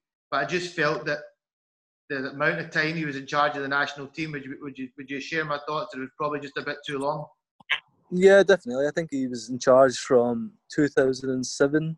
I think Andy Tennant was the man who's going to get it, but I think he just seen a bit of player power, removing the last two in Drennel and Moles, and probably didn't really want the headache, and he enjoyed his nice wee. Yeah, I think Tenner's made a wise decision there, because the whole player power thing was really evident then. In my opinion, Andy Moles was one of Scotland's best coaches. It could have went on to be, and look what he's went on to achieve after leaving Scotland. Northern District success, Afghanistan success. Strange that, but he certainly there was some player power that pushed him out. Then Drennel, equally, you know, somebody that we had worked a lot with in the A team, and somebody I was probably going to come in the national team under. He kind of got pushed out, and then Pete kind of held the reins for quite a long period of time. Yeah, I just think Pete stayed on a little bit too long, but I think he was quite pally with the CEO then, Roddy Smith, which helped him keep him in the job. And always helps. Always helps to keep it tight with the man, with the boss man. We'll talk about Roddy a little bit later on. But I think for me that was a bit of a lull there. It's a shame, because we had some quality players who were performing, but just didn't get the opportunity for a consistent time. You need time sometimes. Yeah. You can't just expect someone to come in overnight and be it. You need to give them at least 3 or 4 or 5 games in one position. Okay, do it. And then eventually they will, because there was some really, really talented players. Like Freddie Coleman was a serious player. And we sort of wasted him a little bit. Even like guys like Matthew Cross as well took time. Obviously we had in 2012, we had a bit of the English sort of players becoming qualified, and that they were like a little bit just flung in there without having to prove themselves, just because they had a county contract. Yeah. Didn't mean they had the privilege and honour just to come straight into the team. Yeah, if they were made to work for it. Some of the guys who I can't believe played for as long as they did, and but we did have some quality players as really well. Wrong message to send out to your talented youngsters coming through as well, that they probably just, a lot of guys probably just chucked it at that point. If you look back at that era, there's a lot of guys that probably just were like, well, that's it, I'm done with Scottish cricket, I'm going to do something else. Yeah, if you've not got a full-time contract, then you have to live your life. How are you going to survive on 4-month contracts earning £1,000 a month? Yeah. You can't, especially when you get to like 25, 26. That's not possible. Yeah. And the government, the body didn't really look after the local players, and a lot of them just like got really pissed off with it and just left.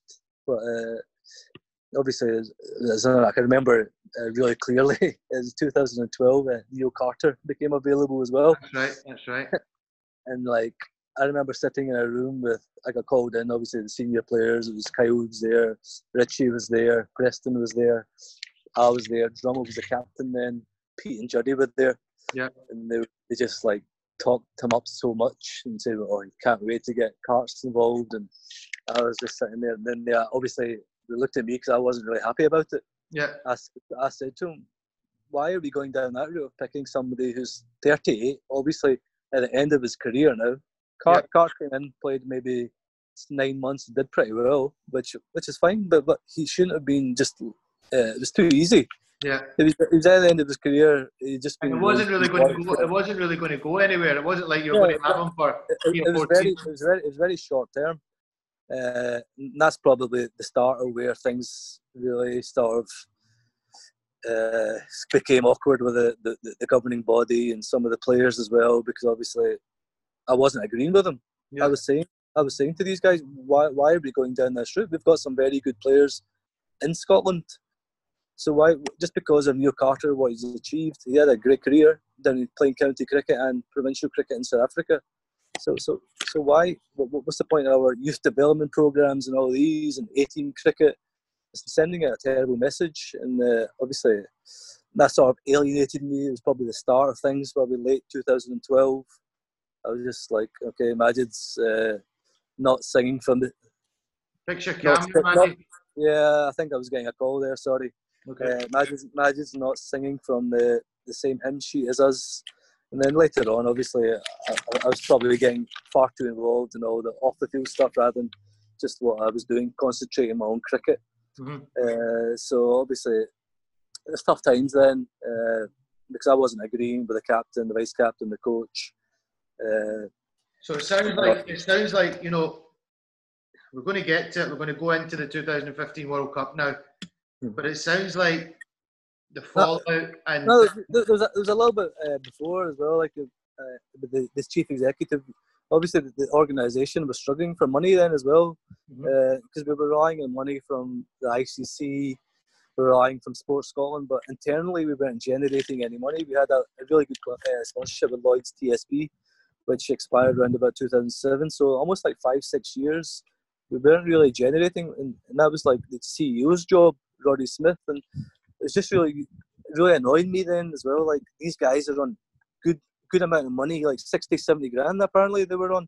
The CEOs and the players are like on about 25 to 30 max. Okay, and for me, the most important people, I always used to fight the players' corner as well. I always used to say the most important people for sporting organisations are the players. They are the athletes. You have to keep them happy. And you used to find out guys like development officers, no offence to Tim Hart, who was on around about the same money as guys who are national, international cricketers. Yeah. What kind of message is that giving to the international cricketer? What value is the organisation placing on you as an international cricketer? That development officer is a very important job. Don't get me wrong, but it's not as important as an international cricketer who's out there having to perform to keep the organisation flowing, to keep the money coming in, to qualify for World Cups. And obviously, we missed out on quite a lot of World Cups. We missed out on the T20 World Cup in 2010, 2012, 2014. Granted, the qualifications were very tough then as well. It was, I think it was only 12 teams allowed in the 2010, 2012, and Ireland and Afghanistan were serious sides then as well. Yeah. And Poland, they were there. We were always competing against them. So it was very difficult to get into that stage, and with Ireland and Afghanistan being so strong around about that period. So in 2014, we missed out.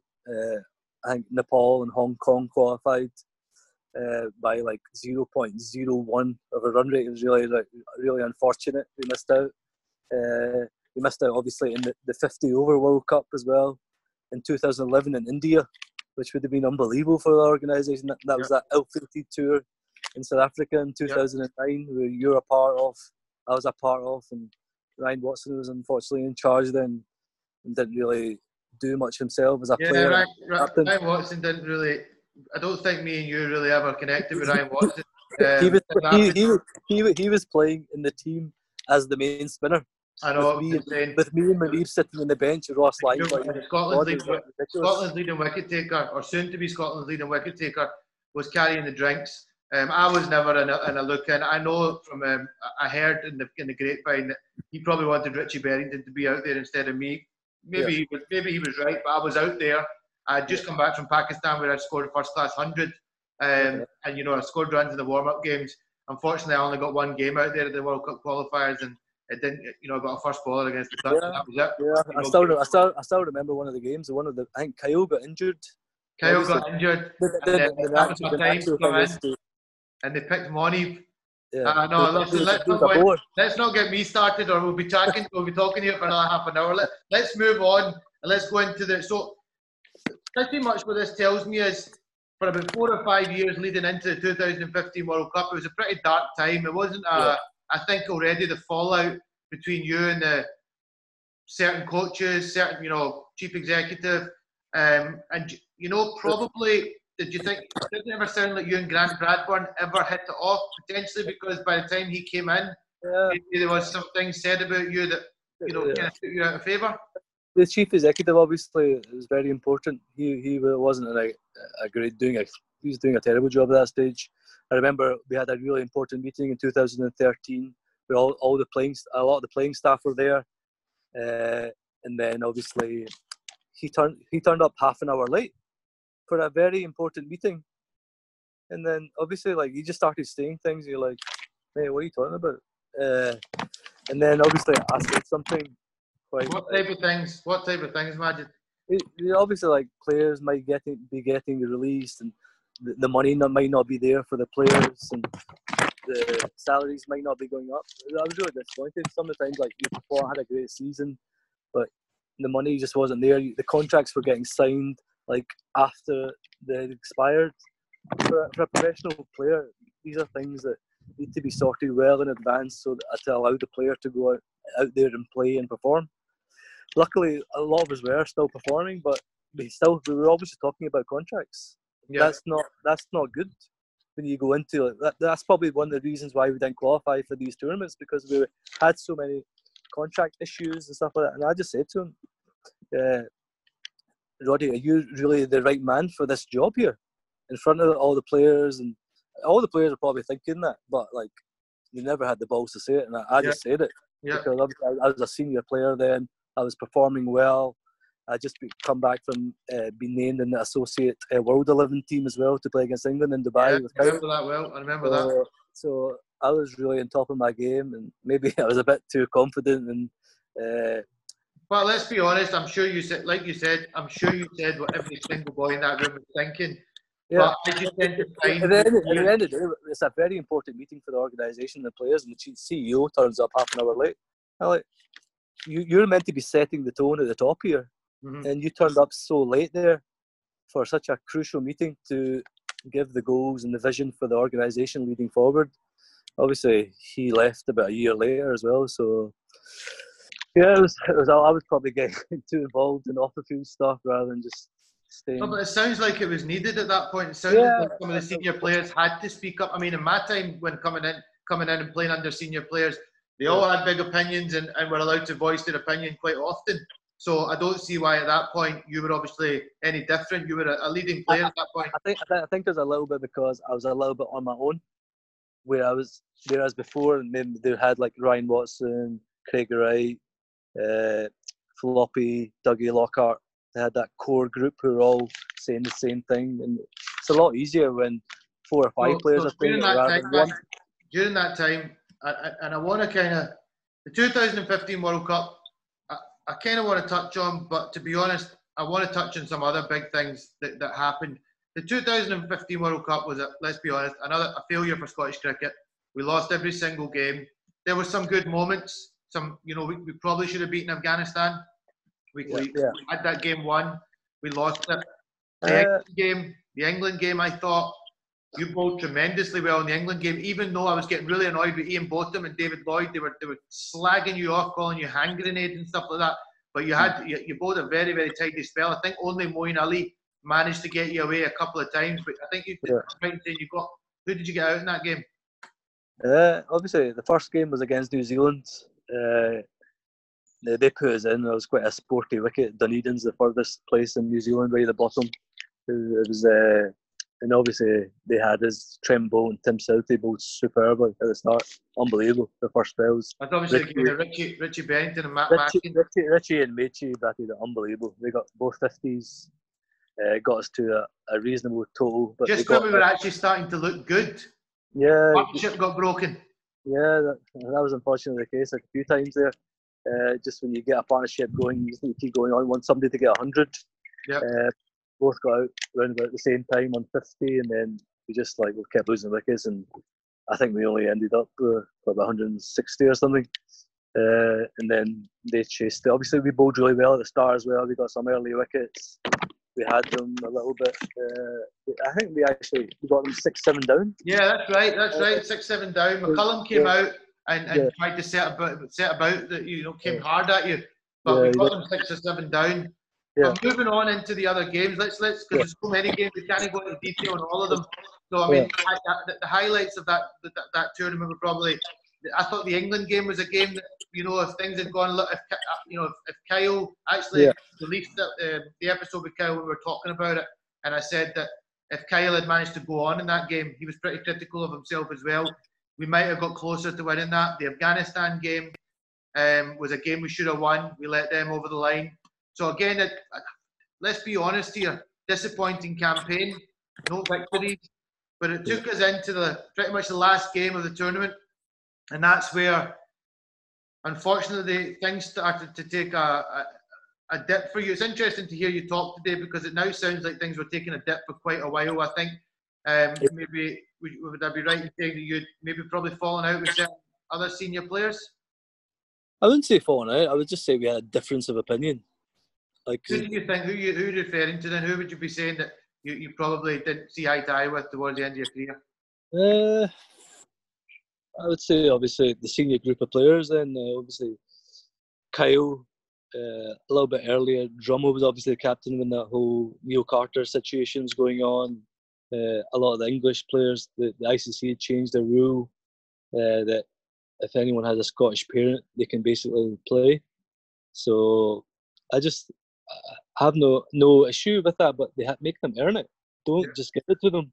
Just say, just because you have a county contract, here you go, it's a free. I remember playing a county game against Derbyshire, I think with all the Scottish guys. I think it was 2013, and then the squad just changed like that, and then we had 7 new players for the Pakistan games. So that obviously for the local guys, they can take it one way. Obviously they can sulk about it and think, oh, there's no point, and then they can also say, okay, I'm going to show these guys just because they've got a county contract, I'm going to show them that I don't care if you're available now, I'm going to still be here. But it wasn't really great for team harmony at that stage because there's so many changes, and as a team, if you want to be successful, you need to have a nucleus of 9 players who are going to play week in, week out. Even when the big games, they're still playing. They don't just drop out just to make way. But obviously, there's some quality players as well who became available. Like Machy was an unbelievable player. He's probably one of the players I played with Scotland. Yeah. And before he got injured, I actually said to him, I think you can go on further and actually play for England.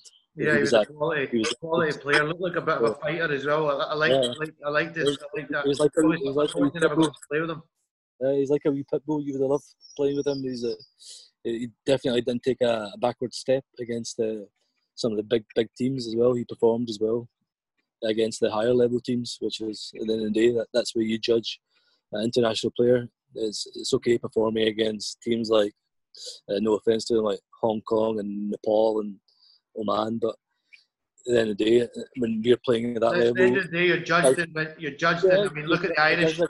Ireland, Afghanistan, Holland, teams like that, you're judged against, and obviously the top level teams like Australia, England, Pakistan. Well, you look at the Irish. The Irish have made their names through beating the likes of Pakistan at World Cups, England at World Cups, and that's what really made people notice them. You know, that these Kevin O'Briens, Niall O'Briens, John Mooney's, Potterfields. But it comes to the last game, Sri Lanka, I believe. You're due to play Sri Lanka, and what I remember. I think Sri Lanka was the second last game. So I think the schedule was New Zealand, England, Afghanistan, Bangladesh. Yeah. So that was the 4 games I had played. I had the best economy rate in the whole squad. Well, that's what I was going to say. When you came up against Sri Lanka, they actually had you and Malinga in the pictures. That these are the two guys to watch out for. So it showed what world cricket at that point thought about you. Yeah. You know, you were highly, highly regarded as one of Scotland's leading men. Yeah. Came to the last game. Was that then the Australian game? It was 2 games before. I think one of the games was against Sri Lanka, and then the last game was against Australia. Last game against Australia. You're obviously informed. Now, something interesting here. I think everyone always just thinks the tweet but the tweet on its own, I don't think was that. I think there seems to be underlying issues that have been leading up to this between yourself and the organisation. But you tweeted that night that it's always difficult when you're in the minority. #race. I think if you just go back a little bit, obviously I can't say too much because obviously we had contract issues and settlement issues afterwards. But in 2014, when Grant became the coach, we had a pretty good relationship to begin with. He was obviously very complimentary. He did study a little bit about the Scotland players and stuff like that. And so he used to ask my opinion quite a lot to begin with. And I think it was just around about the time where the changeover of captaincy as well between Kyle and Preston, obviously in 2014, which was like an unbelievable tough tournament to qualify for that World Cup. Yeah. I think Preston had a great tournament. Yeah, he did. He was superb there. Kyle got injured at the start of the tournament with a wrist injury, and Preston was unbelievable. He led from the front. His captaincy was spot on. The changes he made, the way he spoke to the media, the way he spoke to the players was brilliant. And Kyle was probably not a natural leader as such as Preston. Kyle was a bit more quiet, just liked to be one of the boys and just quite a happy-go-lucky character. Preston had a little bit of a ruthlessness in him and a tough South African. But obviously, Grant asked me, what's your thoughts as a senior player? Who do you think should be captain? So I don't know if he asked other players as well. But he asked me, I just said to him, I think over the last 6 months, I think Preston's has shown to be probably the outstanding candidate to be the full-time captain. Yeah. Obviously, a couple of months later, Preston got announced as the captain. Yeah. So for me, it was a weird time because obviously I don't know where things looking down. So I was getting quite involved in off the field things, and I was just maybe taking my eye a little bit away. I was having other issues at home. Personal relationship issues. I had a few injuries in myself. I had a bad knee at that stage and a bad hip. And I was putting on a little bit of weight because I couldn't do the stuff I wanted to. I'm not really in a great space, to be honest, at that time in my life. And it was just disappointing. Would I be right in saying, Majid, that you are somebody that's definitely suffered from depression? Yeah, definitely. I think a lot of people suffer from depression through like drinking a lot. Yeah. For me, it's probably binge eating, and we do laugh about it, how much chocolate I can eat. But I once had a meal with you where you had a 3-course meal in an Indian restaurant, and on the way home you bought 2 boxes of finger chocolates and an extra chocolate bar, and you sat in the hotel room and managed to finish that as well. I've never seen anything like it. Yeah, maybe that's a sign of me being depressed when I start eating badly. Yeah. Because obviously I don't drink alcohol, so for me that is a sign. If you see me doing that, Madge, is everything okay? Like Grant was obviously a new guy. I had raised my concerns with him. A lot of things were happening. I had family problems at that stage. My mum and dad were. I'm not sure what happened there. My mum and dad were unwell as well. So I had a lot of things going on. I just probably didn't feel I got the support. I feel like I was getting a lot of stick for things. I still remember the day before going out to the World Cup, we had a fitness test, like 10 a.m. in Edinburgh. Obviously, I stay in Paisley, which is an hour and 15 away. So, like, I was just stupid things like that. Why are we doing a fitness test the day before we go to the World Cup? that should be a time for players to just sit at home, be with their families before we go away on a 6-week tour to the World Cup. And the touring wasn't really natural to me. Like, I'd like my home comforts. I'm quite family orientated. I like being around Like all your my mother's cousins. food. Yeah, my mum's. I miss the food out when you're away as well. Maybe that's a good thing. Sometimes I lost quite a lot of weight when I was on tour. So yeah, I just wasn't really in a great space then. But thankfully now, after everything has happened, it did take a long time to recover after all that. After the 2015 World Cup, being sent home, it had a big impact on me and Yeah, my just family. to take you back to that then, I want to quickly, I don't want to bring back bad memories or anything, but this is obviously something that's very relevant in your life, and it pretty much brought the end of your career. You tweeted out, obviously, I mentioned it earlier, always difficult when you're in the minority, #race. You tweeted it out. Yeah. At the time, you probably had no idea what was coming. Who was the first person to contact you to say to take it down? Callum McLeod obviously WhatsApp me, said, "Madge, is everything okay?" I just said, "Yeah, Callum, just the usual. It's just not happy." And then obviously we went to training. It was quite a bit of a. I'd put it up in the afternoon, and then we went to training an hour later, and then just obviously everyone's seen the tweet, and they were just thinking, okay. Then I got back to the hotel. Who said? Did anyone say anything to you at the training session, or on the way there, or on the way back?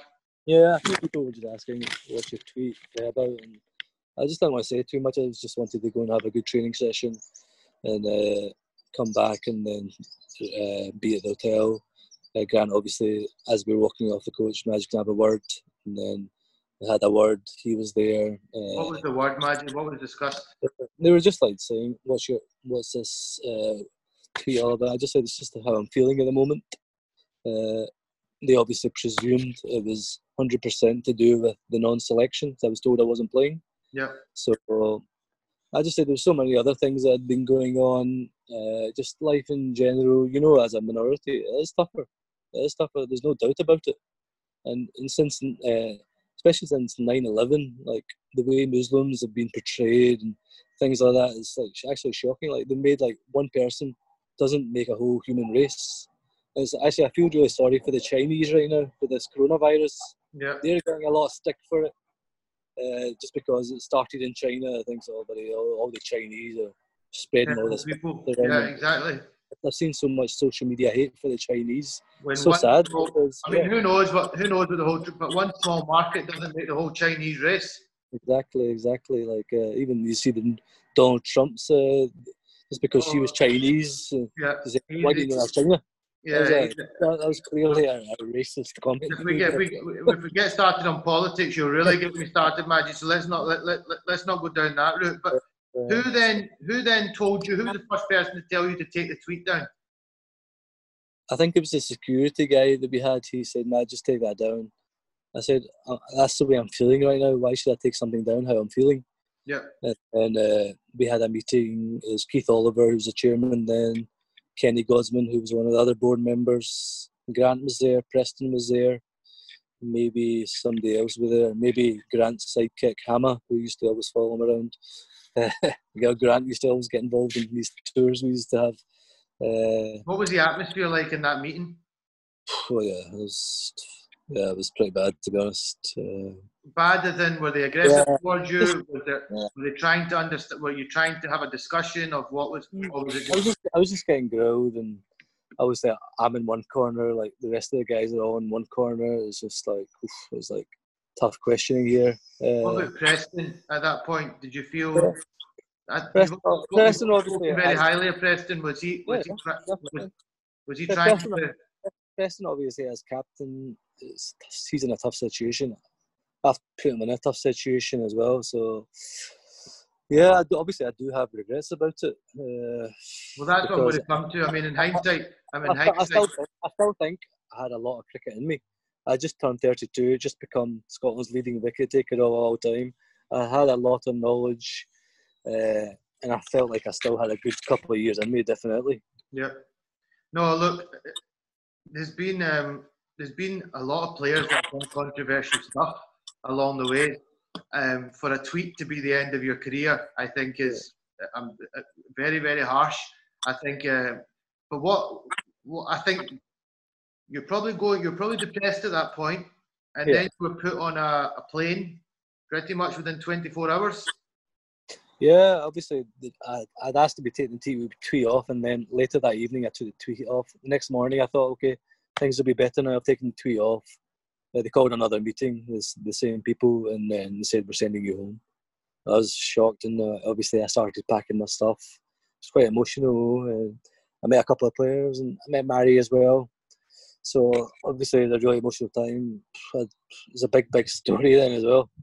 Well, yeah, so it obviously blew into the media, and it went viral. You probably got a few extra Twitter followers than you've ever had over that period of time. But you got on a plane, and what really stands out for me is when you got off the plane at the other end. Was there anybody from the organisation to meet you? Obviously, the World Cup, I was leaving in the hotel. Grant's best pal, Hammer, took me to the airport and just seen me off. And then obviously I was on a flight from Hobart to Melbourne, and then Melbourne to Dubai eventually to Glasgow. Obviously you've travelled as well. You know how it's a very, very long flight. Yeah. It almost takes 2 days to do, and that almost felt like 2 weeks to be all alone in a plane. Actually, I was looking at the screen in the plane, and my name came up. Majid Haq, Scotland cricketer, has been sent home from the World Cup. I was like, bloody hell. Obviously, I got to Glasgow. I was relieved to see my family there, but there was no one there from the organisation. And to be honest, that put me into a really even worse space, and mentally as well. I think mental health and depression and stuff and anxiety has come a lot in the last 5 years. I think, looking back now, I was really in a bad state then. Obviously, things that had gone bad personally, relationship, mum and dad weren't well. Club situation wasn't great then as well. Clydesdale stuff, and it was just getting from all angles and not knowing people who to trust and who actually got your back. And so it was really tough time. But thank goodness, all things, time is a great healer, and I'm in a much better space now. And hopefully a lot of positive things to come in the future. Please don't everyone remember Majid Haq, that cricketer. Well, that's what I was going to say, Majid. We've talked about some amazing achievements that you've had all the way through. One of the biggest things is, and I can't see it changing anytime soon, that you are Scotland's leading wicket taker of all time. It'll be a while before I think somebody manages to break that record. Also, Scotland A-wise as well. I've got 177 wickets as well. I think Safi's the next best with around about 106. So that's another thing. That's another thing from that World Cup, which was strange, that Scotland lost every single game, and you got left out in the last game. Why was Why didn't Safi get a chance to play one game? It made sense. Did it really matter? So it did leave a couple of question marks back home. I certainly put out a Facebook status at the point saying, okay, you left Majid out, but then why is Safi the only other guy in the squad not getting a game? And I'm actually due to speak to Safi, so I'll be interested to touch on that subject with him. Safi, obviously, the year before to qualify, he was one of our outstanding bowlers in that tournament. Yeah, he bowled superbly, and he played some crucial match-winning innings as well with the bat. Yeah, I think his innings was Rob Taylor to see us over the line against Kenya was brilliant under the pressure that we were in. And I couldn't believe as well Safi didn't get one game at the 2015 World Cup. But after that, he's shown some real. It'll be interesting to talk to him actually, because he's shown a great attitude to bounce back from that, and he's gone on to achieve some great things. I don't want to talk about that now, because I'll touch on that with Safi when I speak to him. But from myself to you, Majid, I know you've been through some very tough times. We all do things. We all make mistakes. I'm certainly put my hands up and say I've made plenty of mistakes. On the way. We all make mistakes. We all make mistakes. You learn from your mistakes. How handled. But you should not be remembered for a one-off tweet that you know got you got you said it is something that you know is known worldwide. It's something that it went viral. But I remember you for other reasons, and I think a lot of Scottish people in Scotland will be interested to see the response we get to this video. I think a lot of people will remember you as a leading, you know, passionate guy who gave us a lot of service to Scottish cricket from the age of 12 years old, all the way up into your 30s, toured all around the world, hardly ever injured, mostly on a pitch. And and there was times that your body was probably breaking down, but you were still on the park.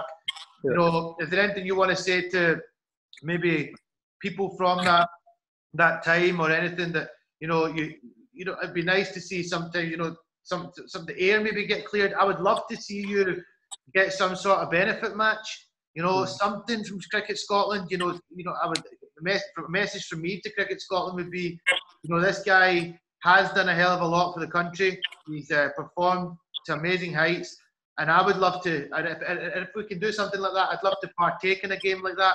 But I do think a benefit match or something would be nice for you, Majid, because clearly you've not had the fairy tale ending. Yeah, I just don't think everyone gets the fairy tale ending, unfortunately. But it is what it is now. I think it's been well documented and everything. Obviously, I've got cousins now who are pushing to get into the Scotland field team. I've got one cousin who is one of the top bowlers in the team at the moment, and Hamza. Yeah, Tahir. I've also got a couple other young cousins as well who are pushing Scotland A team stuff, and Haroon Tahir, Hamza's little brother, and Timur Ahmed as well, who's a quality junior all-rounder. I think there's another generation coming as well. Yeah, another talented generation. Yeah, there's a few boys who are in the district West under 15 squad as well. One's Hamza's youngest brother. One's Timur's younger brother Uzair, who's a genuine leg spinner batsman. So we've definitely got cricket in our genes, and I'm hoping one day I might get married and have kids, and they can be the same. I've got a little nephew right now, and yeah, hopefully one day he can follow his uncle's footsteps and get into the Scotland stuff. So look, it's a great story. It's a great story, and you're obviously at the top of the tree. So I hope you get lots of pleasure watching on now and seeing. Obviously, you've still got life left in the old boy yet. You've still got plenty of cricket, I'm sure, to play, but you're going to get a lot of pleasure watching these boys, your cousins come through, and I'm sure you'll pass on a lot of your wisdom to them. But from myself to you, I just want to say, you know, good to see you bounce back from coronavirus.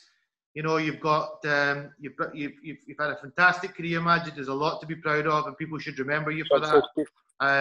And look, we've all got a bit of controversy along the way. I hope in time, anyone that has differences with you or you have with them, you know, can sit down someday over a cup of coffee and sort these problems out. But thank you very much for your time. It's been fun talking to you, taking a trip down memory lane.